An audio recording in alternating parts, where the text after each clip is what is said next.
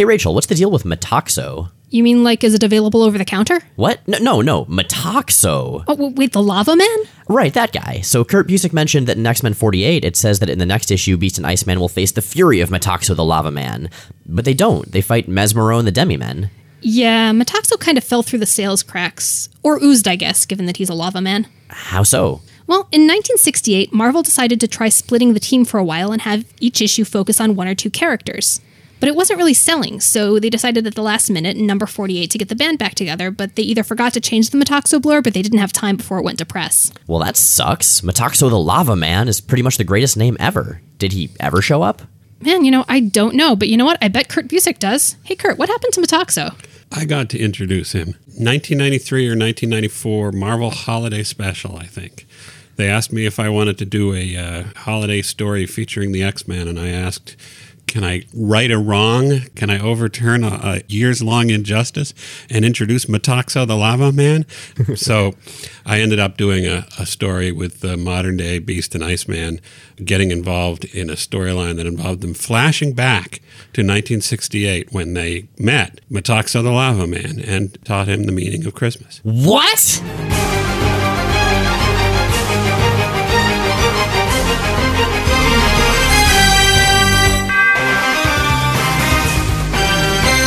I'm Rachel Edidin. And I'm Miles Stokes. And we are here to explain the X-Men. Because it's about time someone did. Welcome to the 21st episode of Rachel and Miles Explain the X-Men, where we walk you through the ins, outs, and retcons of our favorite superhero soap opera. So when we were first talking about doing this podcast, back in fall of 2013, we had one goal. That was to get one specific person onto the show and to have them explain one specific thing. And this is the episode where we're actually doing it. So after this, we just don't have to record the podcast anymore. We're done, right? We've accomplished our goals. Yeah, it becomes optional from this point on. We have here with us one of our favorite writers, Kurt Busiek. You know him from Marvel's and just about every Marvel ongoing series, oddly except for X-Men. Ton of DC, Astro City, Conan. I know I'm forgetting things because you have written all of the comics. I tried to. But I want to talk to you about an X-Men thing because it is my understanding that the Phoenix retcon is your fault. Sort of. So before we dive into that, we should give the listeners a little bit of a backstory in case they're not familiar with the Marvel landscape at the time of this monumental rewrite. Okay, Jean Grey died for the first time in X-Men 101. She was landing a space shuttle, and the radiation shielding on most of it had gone out. Crash landed in Jamaica Bay. She died, but then resurfaced as Phoenix.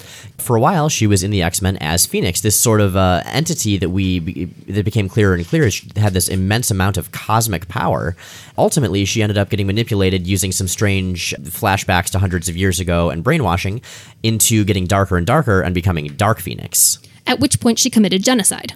Yeah, there was a planet of sort of broccoli-looking people, and the Phoenix just sort of burned out the sun and killed them all at once, and that wasn't cool. Then she died. She sacrificed herself to keep from going Dark Phoenix again in X-Men 137 on the moon, and it's my understanding that at that point, Jim Shooter basically said that she couldn't come back, that she'd crossed a moral event horizon, and that she had to stay dead no matter what. And actually, the original plan was to just depower her and keep her alive, and you can even still read the original comic as written, but Jim Shooter, who was editing at the time, said, no, we can't do that, and it turned into one of the more effective X-Men stories ever. Fast forward to 1986. Jean Grey has been dead for 6 years at this point, which is a really long time in comics time. And, the original X-Men, they've sort of moved on. They're soundly failing at civilian life at this point. What are they doing? Well, Bobby's an accountant. Hank is trying to get back into academia. I think he ends up taking off his pants in the middle of an interview and jumping out a window, which is honestly up there on my bucket list. Every job I've gotten, the interview's gone that way. It's worked out every time. Yeah, but you work in comics. Good point.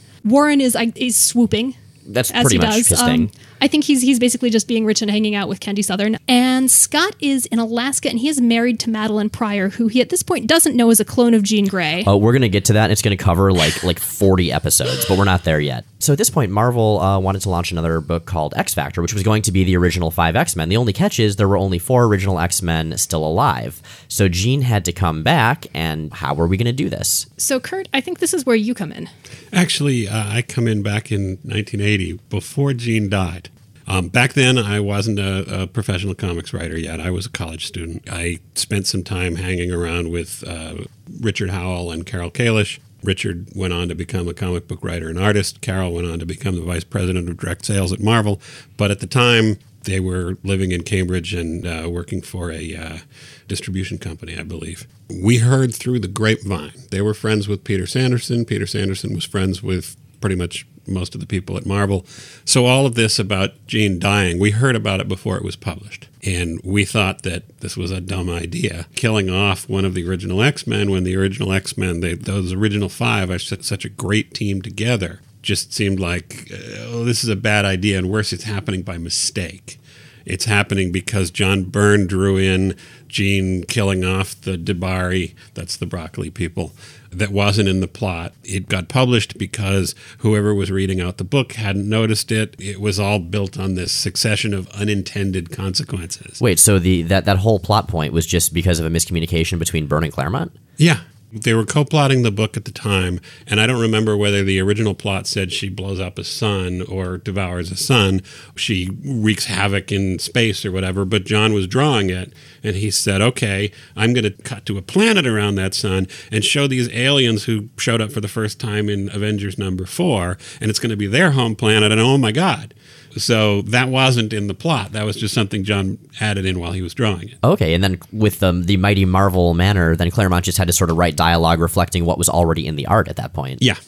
It was all happening just kind of very organically. Nobody intended to get to that particular point. They were just taking it step by step. Before the issue came out, Richard Carroll and I spent an evening sitting around talking about what we liked about the original X-Men and how it was too bad they weren't going to exist as a group anymore. And for fun, we came up with ways, how could you bring her back? We hadn't seen her die yet, but we just came up with ideas on how you could bring her back. My idea was the one that ultimately got published, that Phoenix had never been Jean, that Jean was still in the bottom of Jamaica Bay, and she was kind of this lens that the Phoenix entity was focused through and projecting an image of Jean. And the further away that image got from its generation point, the more distorted it got. And that was why it was turning into Dark Phoenix and getting evil and so forth. And it was that died. I should add here, we heard about Jim Shooter's rule. And the rule wasn't Jean can't be brought back. The rule was Jean can't be brought back unless she's brought back in a way that makes her innocent of genocide. And that was like throwing down a glove. It was like, oh, I can do that. I can figure out a way around that. That was just an idea that we had come up with just for the fun of it. The fanish pleasure of talking about the characters. I was not thinking the idea would ever be used. Flash forward from 1980 to 1982, I sold my first comic scripts, and I was writing Power Man and Iron Fist. And in 1983, I went to a convention in Ithaca, New York, and I was spending time with Roger Stern and his wife Carmela. At lunch, Roger and I were talking about how much we liked the original X-Men, and Roger said, yeah, it's just a shame you can't ever have them back together again. And I said, oh, but there's a way. And he We've covered this. He said, no, you can't, because Jim has this rule. And I said, yeah, I know about Jim's rule. You want to hear how you get around it? He said, sure. So I told him my idea, and he said, oh, that's a really cool idea. And as far as I was concerned, that was the end of it. It was just a one-off conversation. Just a couple of guys talking. We both like comics. We both like those comics. What I didn't know, sometime after that, Roger was talking to John Byrne, and Roger said, oh, by the way, a guy told me a way that, you could bring Jean back. And John said, no, Jim's rule. And no, this is a way around the rule. And when John heard that Bob Layton was doing this X Factor book, and at that point the plan had been for X Factor to be the surviving original 4 X-Men plus Dazzler. That would have been a very different book. Yeah, I'm trying to imagine how that would have gone. It would have been way more fabulous. It would have been way more fabulous. So John told Bob the idea, and Bob said, hey, that's a pretty cool idea. And John and Bob went to Shooter and said, here's this idea for how we can bring Jean back. And Shooter said, well, that works. That gets her back. That fulfills my rules. She's not guilty of genocide. So, yeah, you can do that. By this time, I'm working at Marvel as the assistant editor on Marvel Age magazine. So I was in the bullpen using hot wax to paste up illustrations on a mechanical board to putting together an issue. And this guy I'd never seen before kind of oozes up to me and says, I hear I've got you to thank for the return of Jean Grey. And I said, huh? Because I didn't know it was Bob Layton. I didn't know Jean was coming back. I hadn't talked to anybody about this for 3 years. I had to get caught up on this. Bob explained what was going on. I talked to Roger that night, and he told me the part of the story I'd missed. I actually got to do an issue of Marvel Age where we interviewed John, Roger, we interviewed Bob, possibly Claremont as well. And the interviews were all done straight. And then, in order to protect the spoilers, I actually put black tape over the text anytime they mentioned what the big secret was. Like redacting a government document. Exactly. So every time they gave me credit for the story, I covered it up. That reminds me, I feel vaguely like we should maybe go back to the number 7 cold open and do an unredacted version now that Corsair's return has actually been covered in the comic. Oh, right, after we bleeped Greg out as he was talking about the completely not at all how it happened thing he was telling us about. That was amazing. It involved some back alley soft drink bottling. It did, yeah. It was pretty phenomenal. I wonder if those interviews still exist. They were published in Marvel Age, but they were published redacted. Yeah. So if the text for them, unredacted, exists somewhere, Marvel could stick it in a trade paperback or something. It's some sort of historical document. You know, there's a place that actually might have it, it occurs to me. There's a blog that specifically collects unpublished Marvel material, and they've got, the one drawn page that would have been the Metaxo story in the Silver Age up on that. Oh, I need to see that. And I will find it. We will link to it in the as mentioned from this episode, too. I feel like if it were going to turn up anywhere, that's probably where it would be. I would bet if it's anywhere, it's in Jim Salicrup's apartment somewhere, and it will never be seen again because it's under a stack of things that's under a stack of things that's behind a couple of bookshelves and so forth and so on until you get to the walkway. I like the idea of all of these things pocket dimension connecting to each other. So there's Jim Salicrup's apartment and Tom Warzkowski's filing cabinets, and he'd be like Walter Simonson's original line art. And someday, alien anthropologists are going to be digging through all this stuff and wondering how, the Gettysburg Address factors into the resurrection of Jean Grey with no distinction between fiction and reality. Oh, that continuity actually creates physical wormholes. Oh, this is getting really complex. This is good. I like this. Anyway, I have to butt in with my traditional disclaimer on this story. We started off by you saying that the resurrection was my fault. And I said, sort of. The actual truth is it was my idea, but not my fault. But it wouldn't have happened without that idea. I didn't pitch it. I didn't approve it. I didn't write it. I didn't draw it. I don't know, man. I think you're the Robert Oppenheimer of the Phoenix retcon. I now want a T-shirt yes. that identifies me as the Robert Oppenheimer of the Phoenix retcon. That can happen. Okay. We know a guy who silkscreens. So the way this turned out, Jean Grey was then a part of the Marvel Universe for just decades to come until she died once or twice more, and now she's been dead for quite a while. But we wouldn't have gotten a lot of the stories we had. We wouldn't have gotten pretty much everything that identified the first 60-something issues of X-Factor without that. That impresses the hell out of me, that we could take the Dark Phoenix saga and not compromise that story, that you found a way to still bring Jean back without taking the weight away from that. Well, back when I was in high school, we had a group of comic book fans that would have lunch together, and one of the things we would do was I had a challenge out there. You cannot kill off a character. You cannot come up with a way to kill off a character without me coming up with a way for how to bring them back. And Marvel has run with that tradition. Well, a lot of people say that the fact of death being sort of, this optional revolving door in the Marvel Universe dates to the resurrection of Jean, but Professor X came back from being dead earlier. To be fair, he was generally faking his death. Well, except that he wasn't. That he was faking his death was a retcon. He died in X-Men 43, and the intent was for him to be dead. It was one of the things they were doing to shake up the X-Men and say, this series hasn't been working. Maybe the reason it hasn't been working is they have an adult boss who tells them what to do, and if we get rid of him and they have to step up and be responsible for themselves, that'll be exciting. And apparently it didn't sell very well. So eventually, in the second to last issue of the series, they decided we're going to bring him back. And the way they were going to bring him back was have him show up and say, well, I've been in the basement the whole time. I've been working on this secret plan to stop these alien invaders that we're going to take care of in about 10 pages. And this other guy who you saw once was actually pretending to be me, and he was the one who died. And that, in fact, was the inspiration for how Jean came back. Oh, no. that Phoenix, that was some other guy. And Jean was in the basement the whole time. Except in that case, it was the bottom of Jamaica Bay. And as with the Changeling, you laid the foundation for then decades of increasingly improbable Phoenix retcons. Says AVX is all on you, man. To be fair, her name is Phoenix. This Point. is what Phoenixes do. It's kind of baked in. It's true.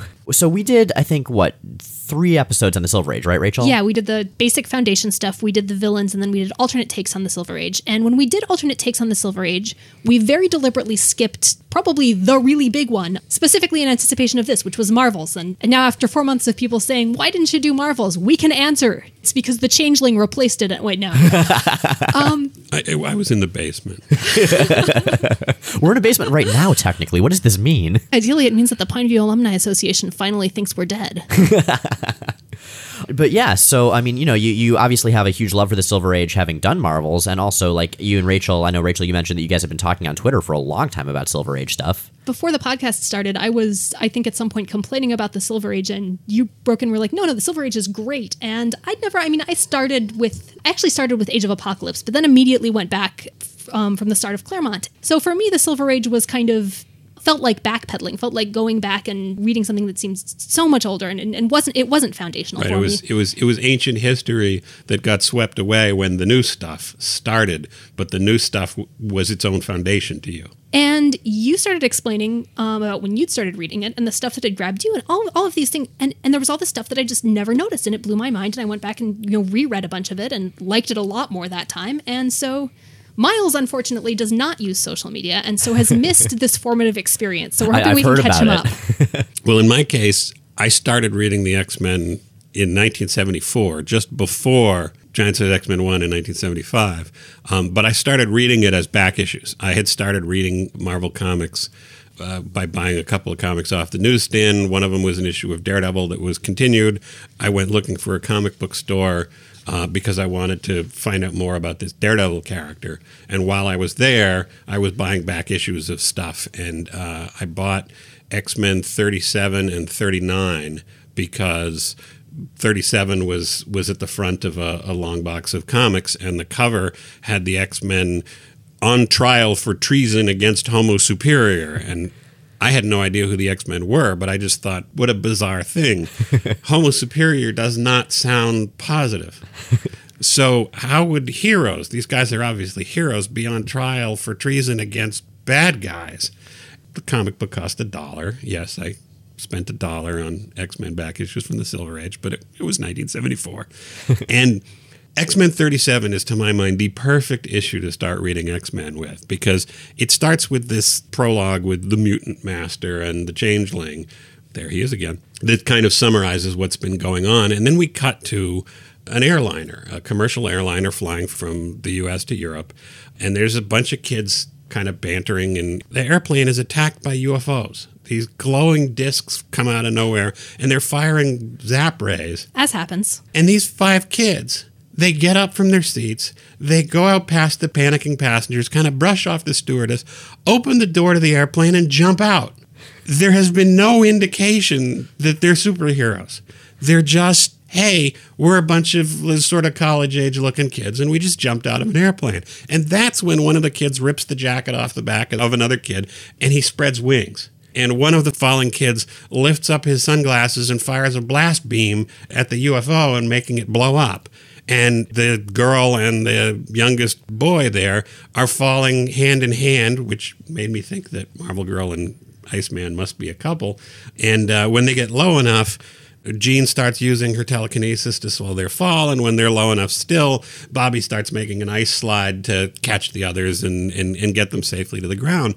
I feel like if you took that whole scene from the stewardess's point of view, you've just described exactly what we hope to accomplish with the cold opens. The stewardess is just, what? In your voice.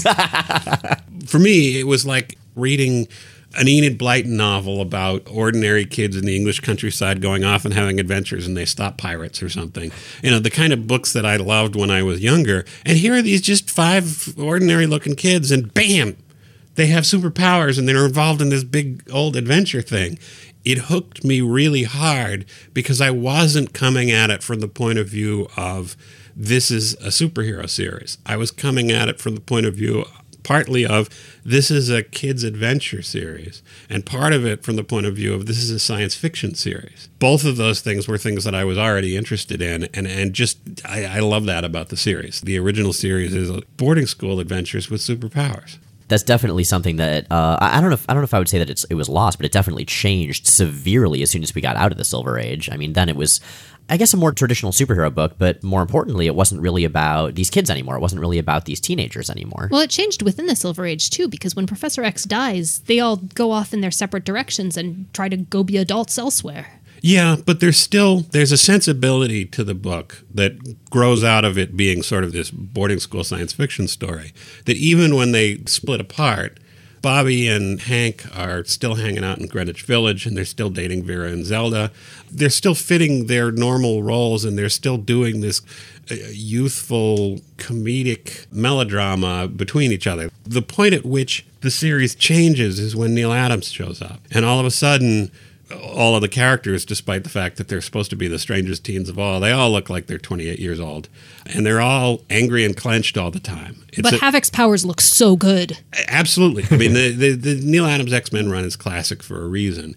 But what I'm pointing out is that it's just a very, very different tone from even the first issue before. And that tone, the Thomas Adams run, that translated into Claremont and Cockrum, Claremont and Byrne.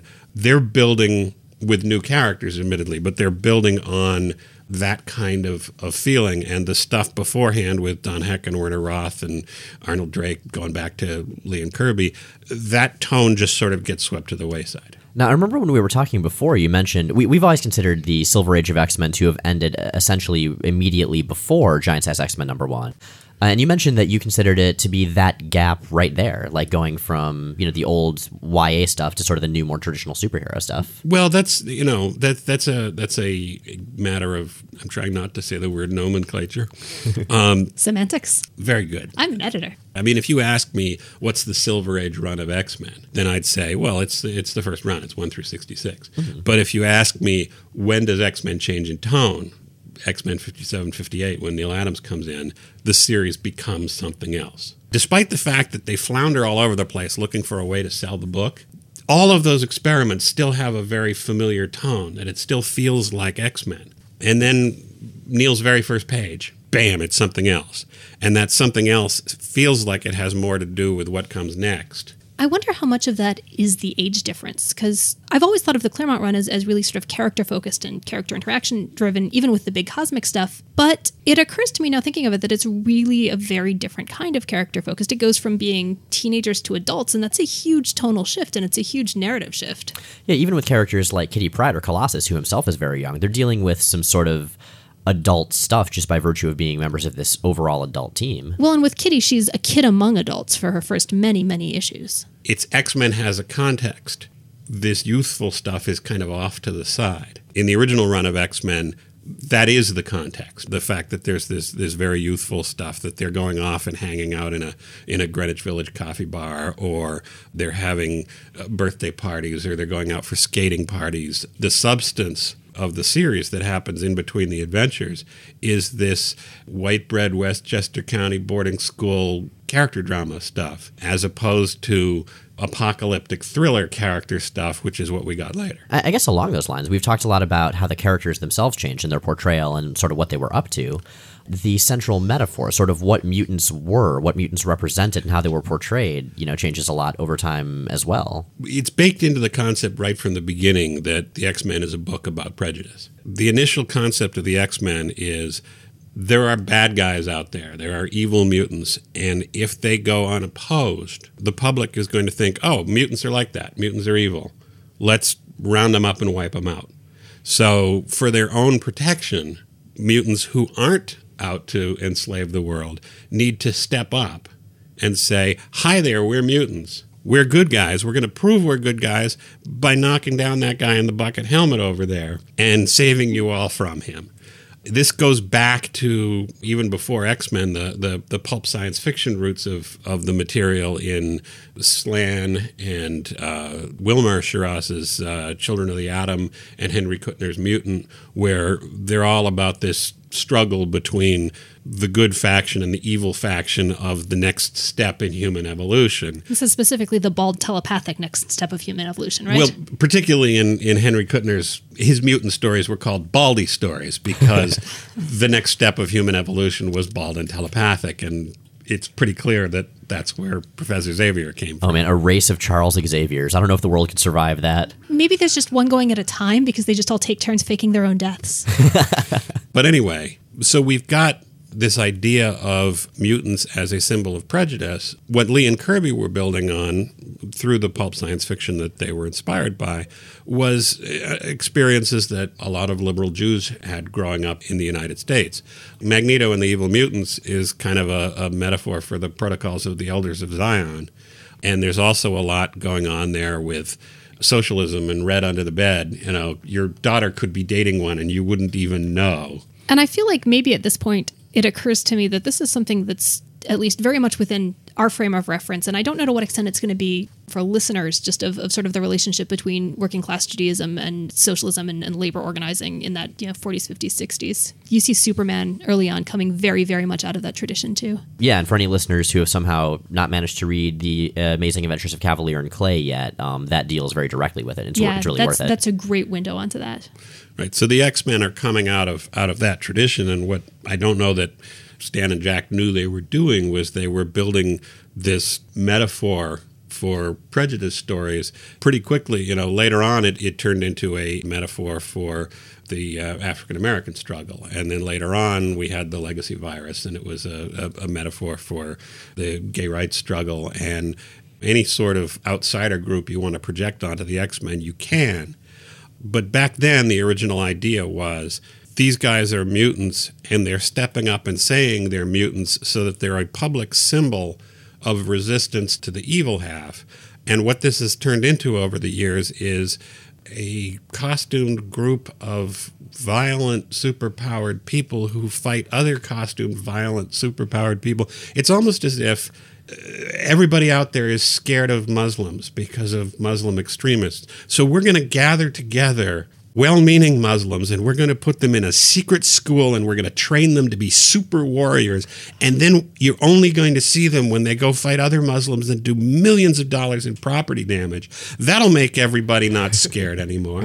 It's one of those things where, yes, we're totally helping people, but it's really not the best way to do it PR-wise. Back in 1963, when the X-Men started, that was perhaps the best shot that they had, or because they were pulling it from science fiction roots, the science fiction stories were happening in future worlds where you could overturn the social order and build things out of the wreckage. But these days, I look at the X-Men and go, why are they not on Twitter?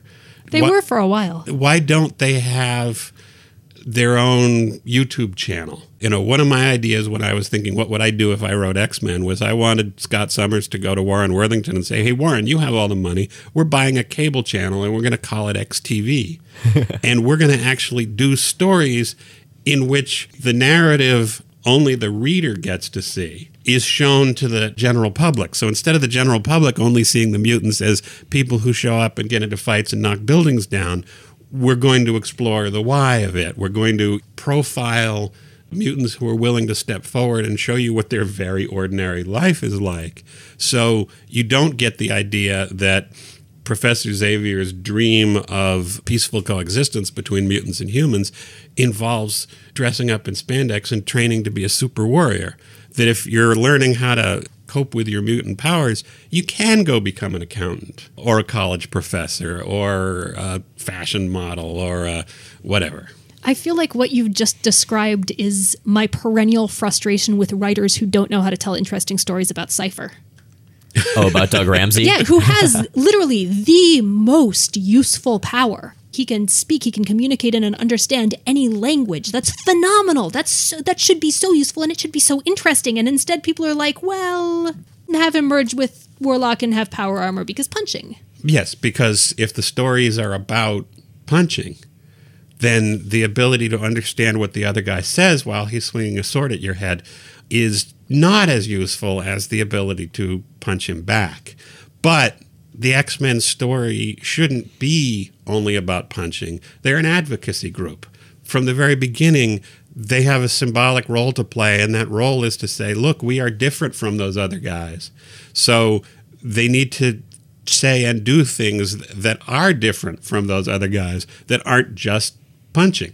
So if you can pick point in the Silver Age to diverge, to push it in that direction, where would you put that split? Oddly enough, it's X-Men 48 with the next issue blurb about Metaxa the Lava Man, and here we are tied into. And then, so you'd bring in Metaxo, and he would broker world peace. No, I go back to the beginning of that with one of the oddest transitions in X-Men history. When the X-Men split up and they go their separate ways, Hank and Bobby go on doing the same sort of thing they were doing before, and Warren never got a solo issue. You know, the only issue he got was labeled the High Flying Angel, but in fact it was part of an Avengers crossover, and the rest of the team was all there anyway.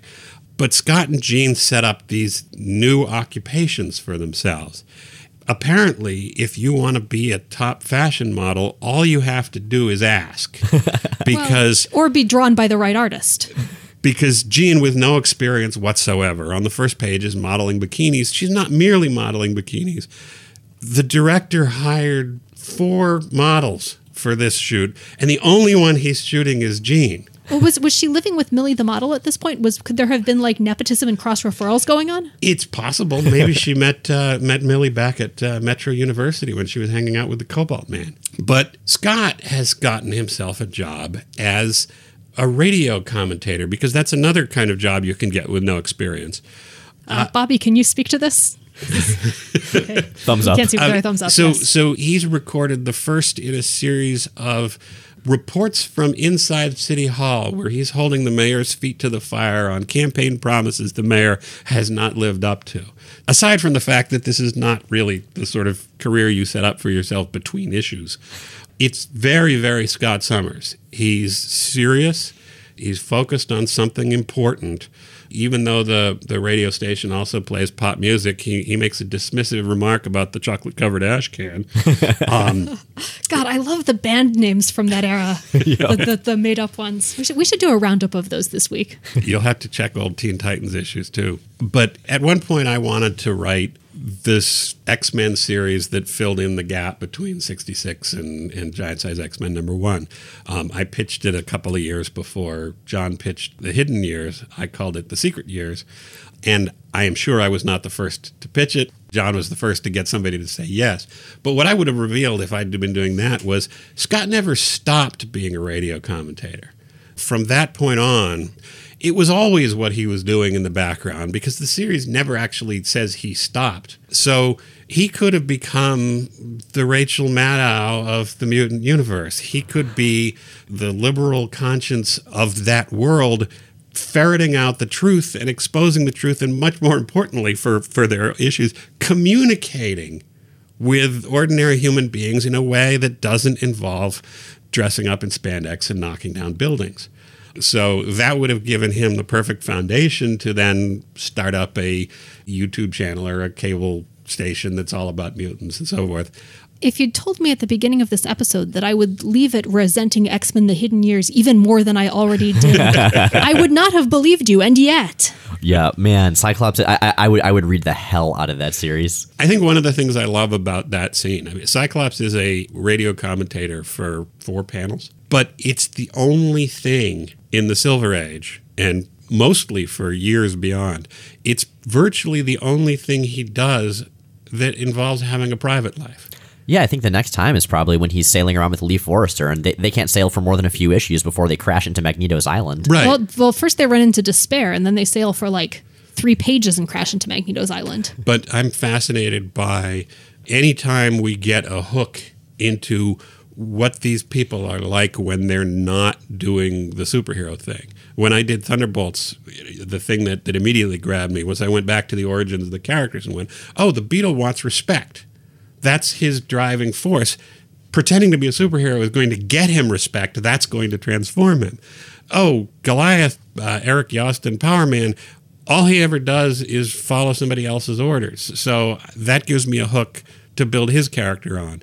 You go back to when Quicksilver and the Scarlet Witch joined the Avengers, we get the confession that the Scarlet Witch has always wanted to be an actress. Now, it seems that any Stan Lee female character has secret desires to be either an actress or a fashion model. Well, those are the two lady jobs. Right. That doesn't really go much of anywhere. But Quicksilver always wanted to be in the circus.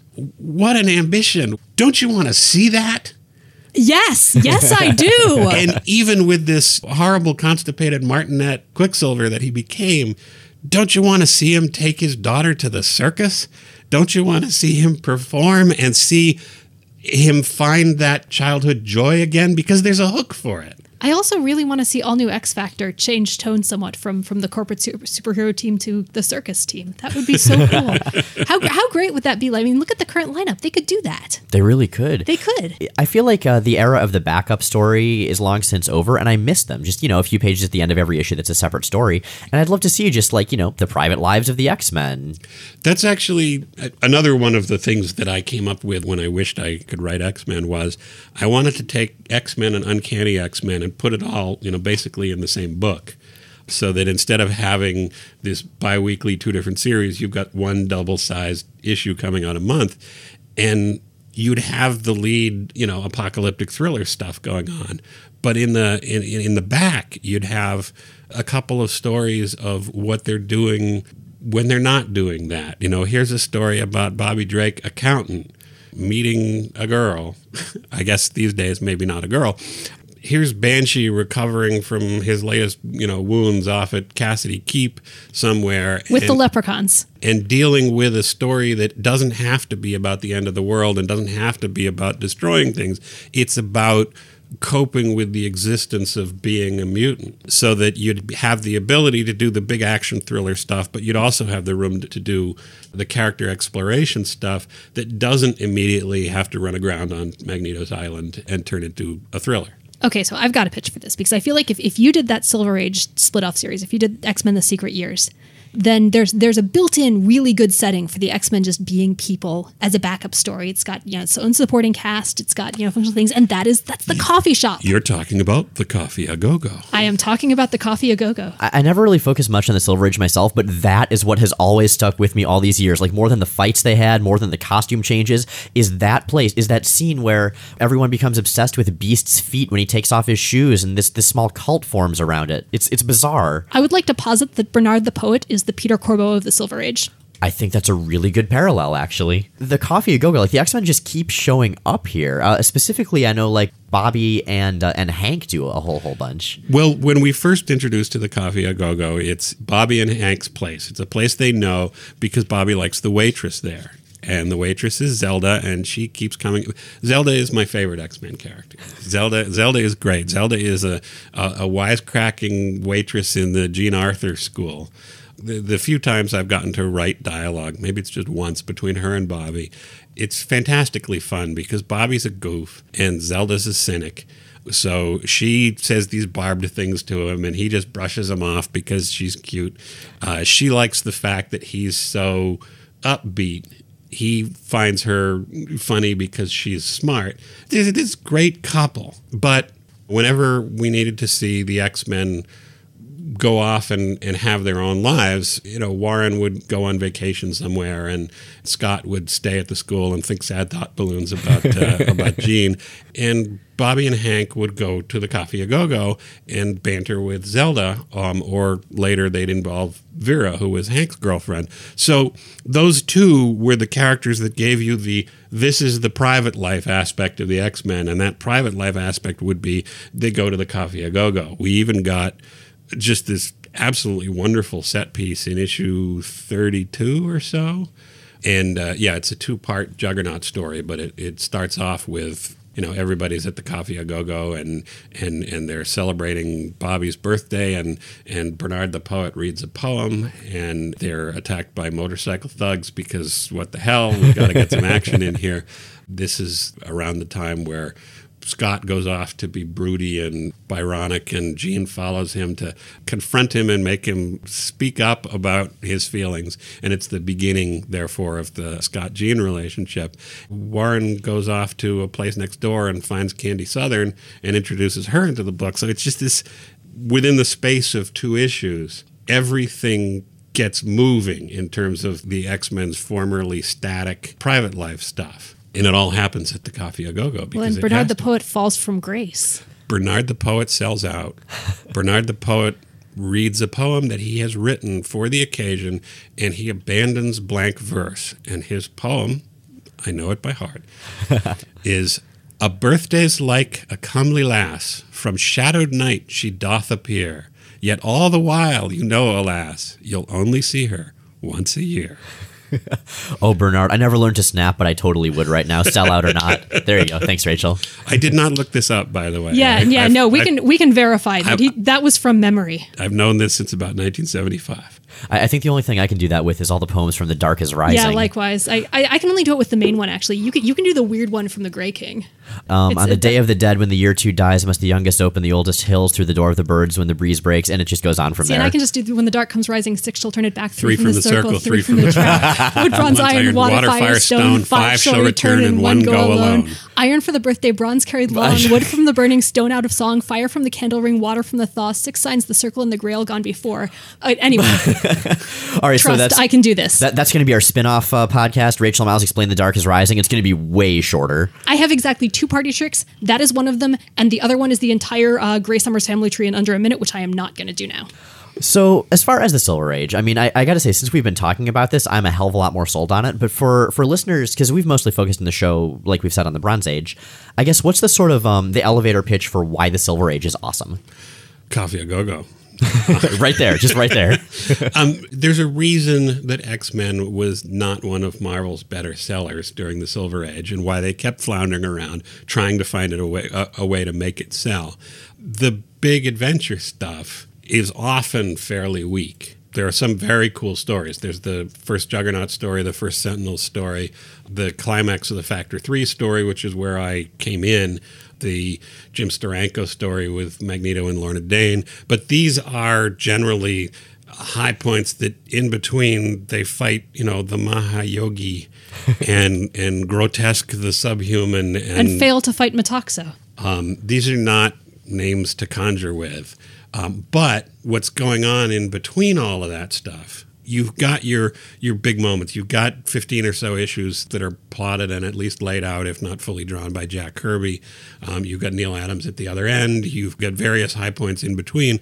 But what keeps the thread going is this engaging boarding school comedy character interaction, and there isn't anything else in Marvel Comics, certainly, that's like that has that flavor.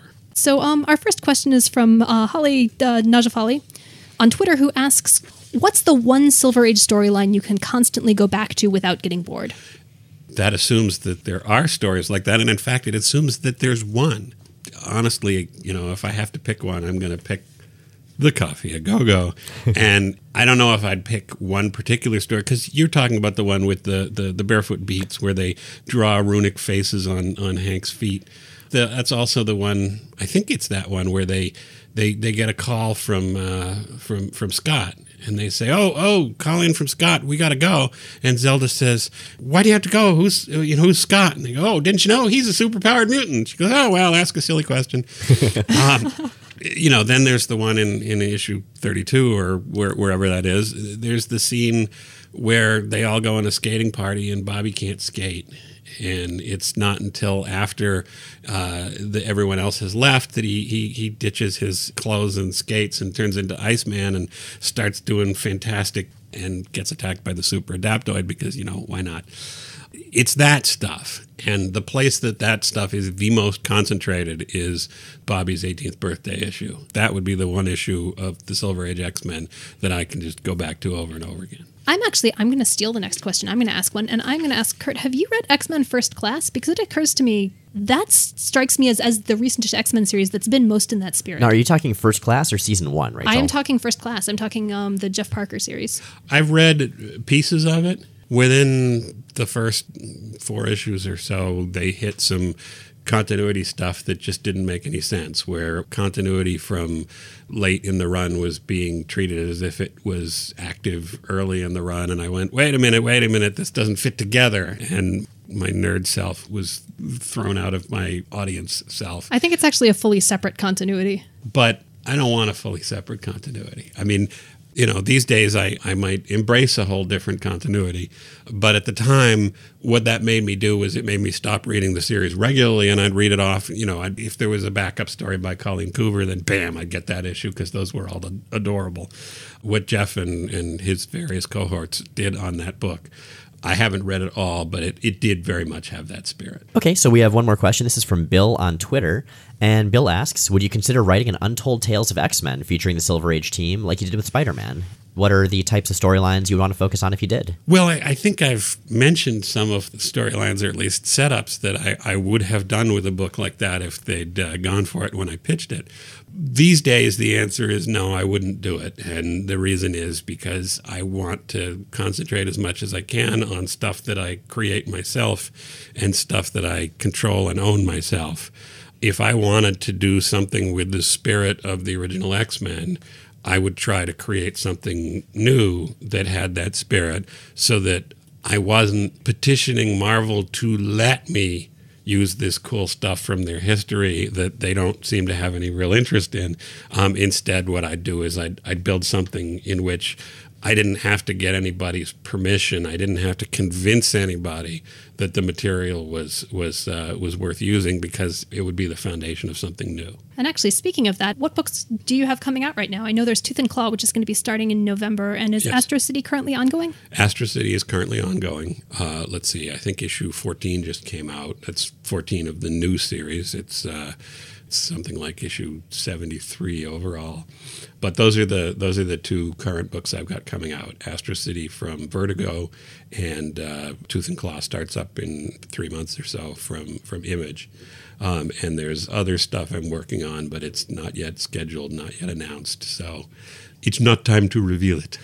Well, I think that's all the time we have for today. But Kurt, thank you so much for being on the show. It's been a pleasure to have you on. My pleasure. Yes. So Rachel and Miles Explain the X-Men is recorded in Portland, Oregon, and produced by Bobby Roberts, who's also the co-host of the awesome Welcome to That Whole Thing, which you can check out at welcometothatwholething.com. And you should also check out our website, which is at rachelandmiles.com. We have visual companion posts for every episode. Those go up on Sundays, so if you're listening from Comics Alliance, you should check back then. Articles, fan art, a fact that we've been putting up lately, and all sorts of glorious glory. If you're enjoying the show, please take a minute to check out our Patreon. You can find a link from rachelandmiles.com. And man, I'm so excited because we are getting really, really close to the milestone goal that involves doing an annual zine. And I want to make zines with you again.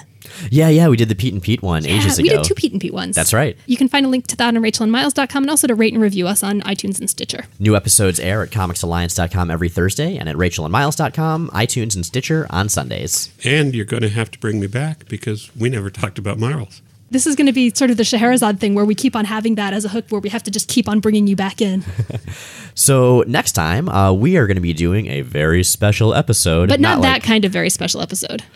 Because, well, we don't talk about our relationship very much. Specifically, we're really entertained by the idea of podcaster shipping wars, and we'd like to encourage those. So, we don't really talk about this, but we're married, and specifically, as of September 4th, we will have been married for 10 years. 10 freaking years. This is specifically Anniversary X, a friend of ours pointed out, which I think is kind of great. It absolutely is. So we are going to abuse that event by doing 2 things, one of which will be taking our first ever week off the podcast. We are going on an actual honest-to-God vacation, which I don't think we haven't done that in a lot of years.